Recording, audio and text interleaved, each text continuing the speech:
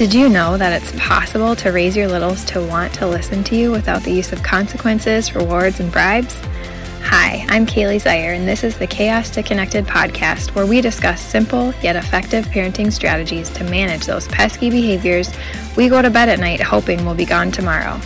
We're going to stand up to societal norms of disconnection, shaming, and punishments so we can take a deeper look into our child's heart. It's there you'll find connection, and there where you'll find more peace, obedience, respect, and joy. So what are you waiting for? We know those behaviors aren't going to go away on their own. Let's dive in.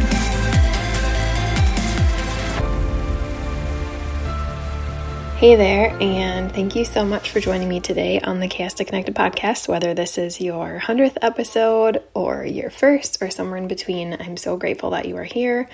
And if you've listened before, or after you listen, if you enjoyed what you heard and feel like it was helpful, I would be so grateful or so thankful if you would just take 30 seconds and go leave a review. Just go to the Apple Podcasts app, scroll down to the bottom of the show, and it's right there. I had no idea how easy it was, but it does make all the difference. So I would be so appreciative if you would be willing to do that. Or share it to your stories or with a friend that you think could benefit. But today we are talking about apologizing. And before I get into it, I just want to give the caveat that I think that with parenting, with anything really, we should be seekers of information, but we should also be praying for discernment and wisdom in what to do with that information. And I think sometimes, when we're following somebody or some type of method or something, we can kind of cling to everything and think that's just kind of what we have to do. And this is an area that I have kind of struggled with and prayed a lot about, and just trying to figure out, how do I want to go about this? Because I want my kids to learn to apologize. I think it's really important, and I think it can be really hard. And so if you are familiar, if you know much about like connection focused or like the gentle parenting realm, generally it's recommended that apologizing is not to be forced or like expected of a child, because really the goal is that the child has the empathy and is choosing to apologize. Now, since I did training in this style of parenting, and a lot of things have been super transformative, and I believe that it's so necessary for all parents to know some of these things, I was doing it. So I was focusing on modeling, not making them apologize, but really modeling, like if I did something or lost my cool, I would apologize. And I just honestly never really saw much change in my kids. And I'm pretty quick to apologize. I mean, granted, I'm also pretty calm usually. I mean, I've worked really hard on managing my triggers and kind of going through and just honestly practicing what I preach every single day. And so I guess it doesn't maybe happen as often as it might for some people, but I feel like I was doing it enough that if they were going to catch on, they would have, and they just really weren't. I mean, maybe here or there, like if they were both in like a great mood and then it was just like an accident, a sorry might come out, but nothing really, not fruitful like I was hoping. And if you haven't listened to the podcast before or follow me on Instagram, you may or may not know, you probably don't know, but I am a Christian. And so I always have kind of battled with the realization that I think it is really important that we acknowledge when we are doing something wrong and we seek forgiveness for it. And we kind of turn from our fleshly ways and desires and kind of seek to move more towards the Spirit. And so I have not found anywhere in the Bible that it says to wait until you're ready to apologize. Wait till you're no longer frustrated. Wait till, that person does the right thing. And it just says to repent. And so even if you aren't a Christian, or you just feel like maybe you kind of are, you grew up in the church, but you're not really, kind of fully engaged, or maybe more of in the place that I feel like I kind of am, I want you to think about how often have you done something that you weren't fully feeling, but you did it anyways because you knew it was the right thing. So just a few examples. Like you don't really feel like exercising, but you know that afterwards you're going to feel better. You are going to be moving towards your goals. You'll be able to maybe chase after your kids a little bit easier, whatever that might be for your exercising. Maybe eating healthier. Like how many of you like me want to just reach for the Oreos, but instead you're like, I'll have some fruit instead. Also really sweet, but much more nutrient dense. And knowing afterwards, my body is going to have more energy. I'm going to feel less tired. I'm not going to have the crash. Even in motherhood, like, haven't you ever done something that you weren't like, I really want to do this, but you did it anyways because you knew that it would bear fruit, that it would benefit either your child or your family in some way? That is the same thing I think about when I think about apologizing. There are lots of times when I didn't feel like it. There's lots of times we don't feel like doing something, but that doesn't mean it's not the right thing to do. And so often we lead with our feelings. Now, I'm not saying don't have feelings, because obviously I think that's super important, but sometimes we're basing all of our decisions off of how we feel versus what is actually the right thing here. And that's really what I want my kids to learn, is that, for example, this isn't quite the same, but this just happened this morning. My oldest, we started doing chores. Like, we have certain things, but not really specific chores that we've done consistently. And now that we're at home, I'm like, we need to start doing some type of chore. And so one of his is, so we generally eat at our counter, and he's just a mover. He doesn't really sit in one position. He's like the kid that's sprawled. The chair is stretched back and you're kind of like, how are you not falling off the chair? So anyways, as he's eating, oftentimes lots of crumbs happen to fall on the floor. And so it's like, this is going to be a great chore for you, because you will recognize I am literally vacuuming 3 times a day after every meal because there's so many crumbs on the floor. And I thought this would be a good way for him to understand, lean over the counter. And today I told him we had to do the chore before we went and played outside. And he was just going on and on and on and on and on about how it was so terrible and so terrible. And I don't generally like to give out a lot of consequences, because I really believe in natural consequences, and just trying not, because I think sometimes when we go down the hill, I don't know, of consequences, it just becomes so easy. Everything becomes a consequence. And I don't want to parent from that place. And so, but in this particular instance, I said, you have the option to change your heart attitude and stop saying it's terrible, even if you feel like it's terrible. Otherwise, I'm going to give you another space to vacuum. And he just continued to say, this is so terrible. And so I said, okay, you're going to have to vacuum this other room. And it was this whole big thing. He got really upset. He didn't want to do it. And so I think that this was a really good example for me to teach him that we can have the feelings of like, this feels really terrible. I really don't want to do this. But we also need to recognize what is right here. And in this case, like, we need to be a good steward of our home and what God has given us, and be thankful for what we have, and partake in, in the family dynamics and helping our household run smoothly. And so, it's just really, in my mind, not about focusing on the motivation or the feeling that changes our patterns and habits. It's doing it over and over and over again. And so with that said, I think that the act for me of requiring my kids to apologize has really taught them to do it based on the acknowledgement that they didn't make the best choice, not how they're feeling.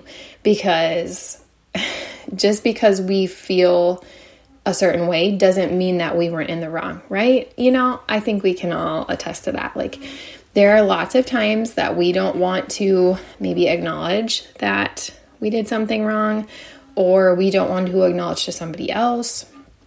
And I just really think that's something that I want to try to help my kids weed out early on, because I feel like, I don't know how it was for you, but I feel like it was really hard for me to apologize.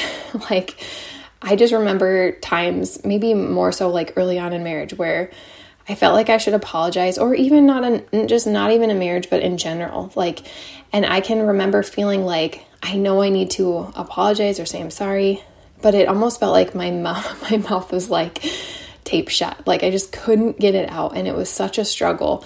And I feel like this is another area that will help them to recognize, like, apologizing is like saying please and thank you. Like, it's just something that we need to do when we acknowledge our attitude, our actions, something didn't go quite right.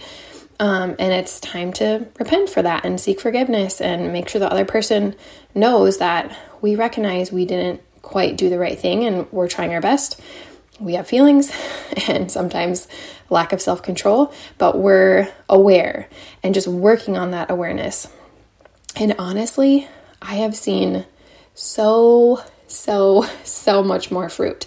It's very interesting because with the whole thought of our kids have to have empathy to apologize, I don't think we need the empathy, because again, that's the feeling. That's focusing on our feelings versus recognizing how our actions are impacting others. And that's really my goal, is to take the focus off of self. And I mean, especially as kids, this takes practice. This takes a lot of work, right? They're in the phase of it's about me, but really helping shift that to it's about other people too, and not just how we're feeling and how we're consumed. It's about what our actions are creating for others around us.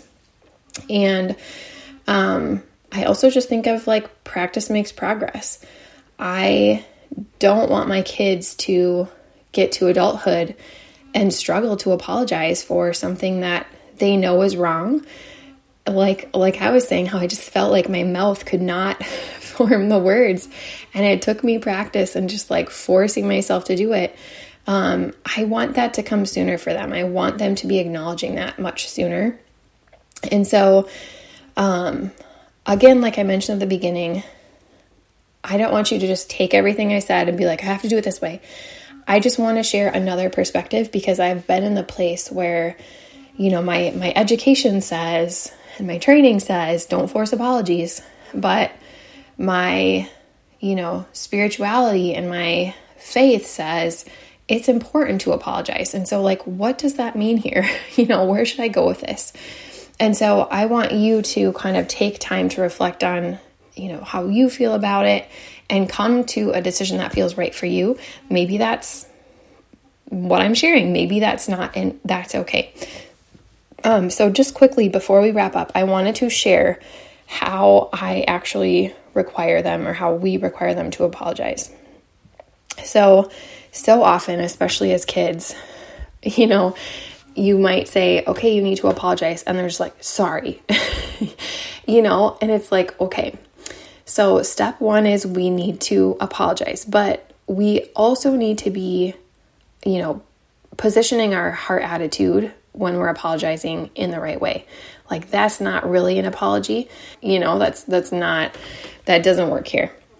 And so my two kind of requirements are, there has to be self-control. So there's no like whining, crying with the apology. If they cannot do it immediately, that's okay. If they need to take some time to get their feelings out and calm down a little bit, that's fine. Often it's pretty immediate. I'm like, no, you can't whine with your apology. You just say it like this. And I show them, verbally how to make it sound. And if they can't do it, it's okay. I just say, well, when you're able to, you need to say it like this. And just giving them awareness of how and training. Like, I think something that's really important in anything that you are doing with your kids, any boundaries that you set, any requirements that you have, is recognizing that you can't just tell them once. You can't just tell them 5 times, and probably not even 50 times. Like, this is something that you have to train and train and train and train and train. And I know that can get to be so frustrating, but I think sometimes our society creates this lack of awareness of, like, it's just like motherhood is so hard, and like our kids should just listen immediately.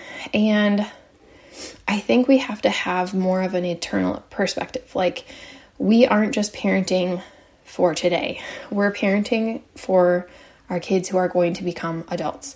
And they're not going to turn into adults by teaching them 1 time or 5 times. Like, think of how many times it takes you to learn something and how many repetitions. And I even think in like a faith walk, like, are you being obedient immediately when God is calling you to something? No, probably not every time, And so it's just recognizing that our kids are just little versions of us, but really preparing ourselves for the fact that this might be a repeated teaching training session, but that they will get there, and there'll be sometimes that they do it, and sometimes that you have to train them again. And I know that can be really frustrating and really hard, but really recognizing how old your child is and how long they've been on this planet, and how much their awareness is, and how much it's on their self, and just kind of all of that wrapped it up into one. So they must be self-controlled. And then the other thing is, I require them to say what they're sorry for. I heard this on another podcast once from a mom who, she's a Christian as well. She homeschooled. She has a lot of kids. And it just made so much sense to me. Like, sometimes, especially if you're requiring a kid to apologize, they maybe, if they're really dysregulated, don't recognize what they need to apologize for. And so really just bringing awareness to not only that I maybe didn't do something here or I did something here that was hurtful or harmful or that I shouldn't have done, but also recognizing what that thing was. And I would say a lot of times my kids know what they did, but there are times when, like, Huxton, my 3-year-old, will be like, I'm sorry for kicking you. It's like, well, you didn't actually kick, you were pinching, so it's like, just really helping them to be aware of what actions they're taking. And so it looks like, I'm sorry for whatever it was. And so I hope that's helpful for you. I hope that maybe gives you another perspective. And again, just something to consider as you're going about your day-to-day life, and just kind of experimenting and trialing what feels good to you. I have just seen so much fruit in requiring it. I wasn't sure how it would go, because I've always had the thought, kind of like repeated in my mind, like, they need to have empathy, they need to choose.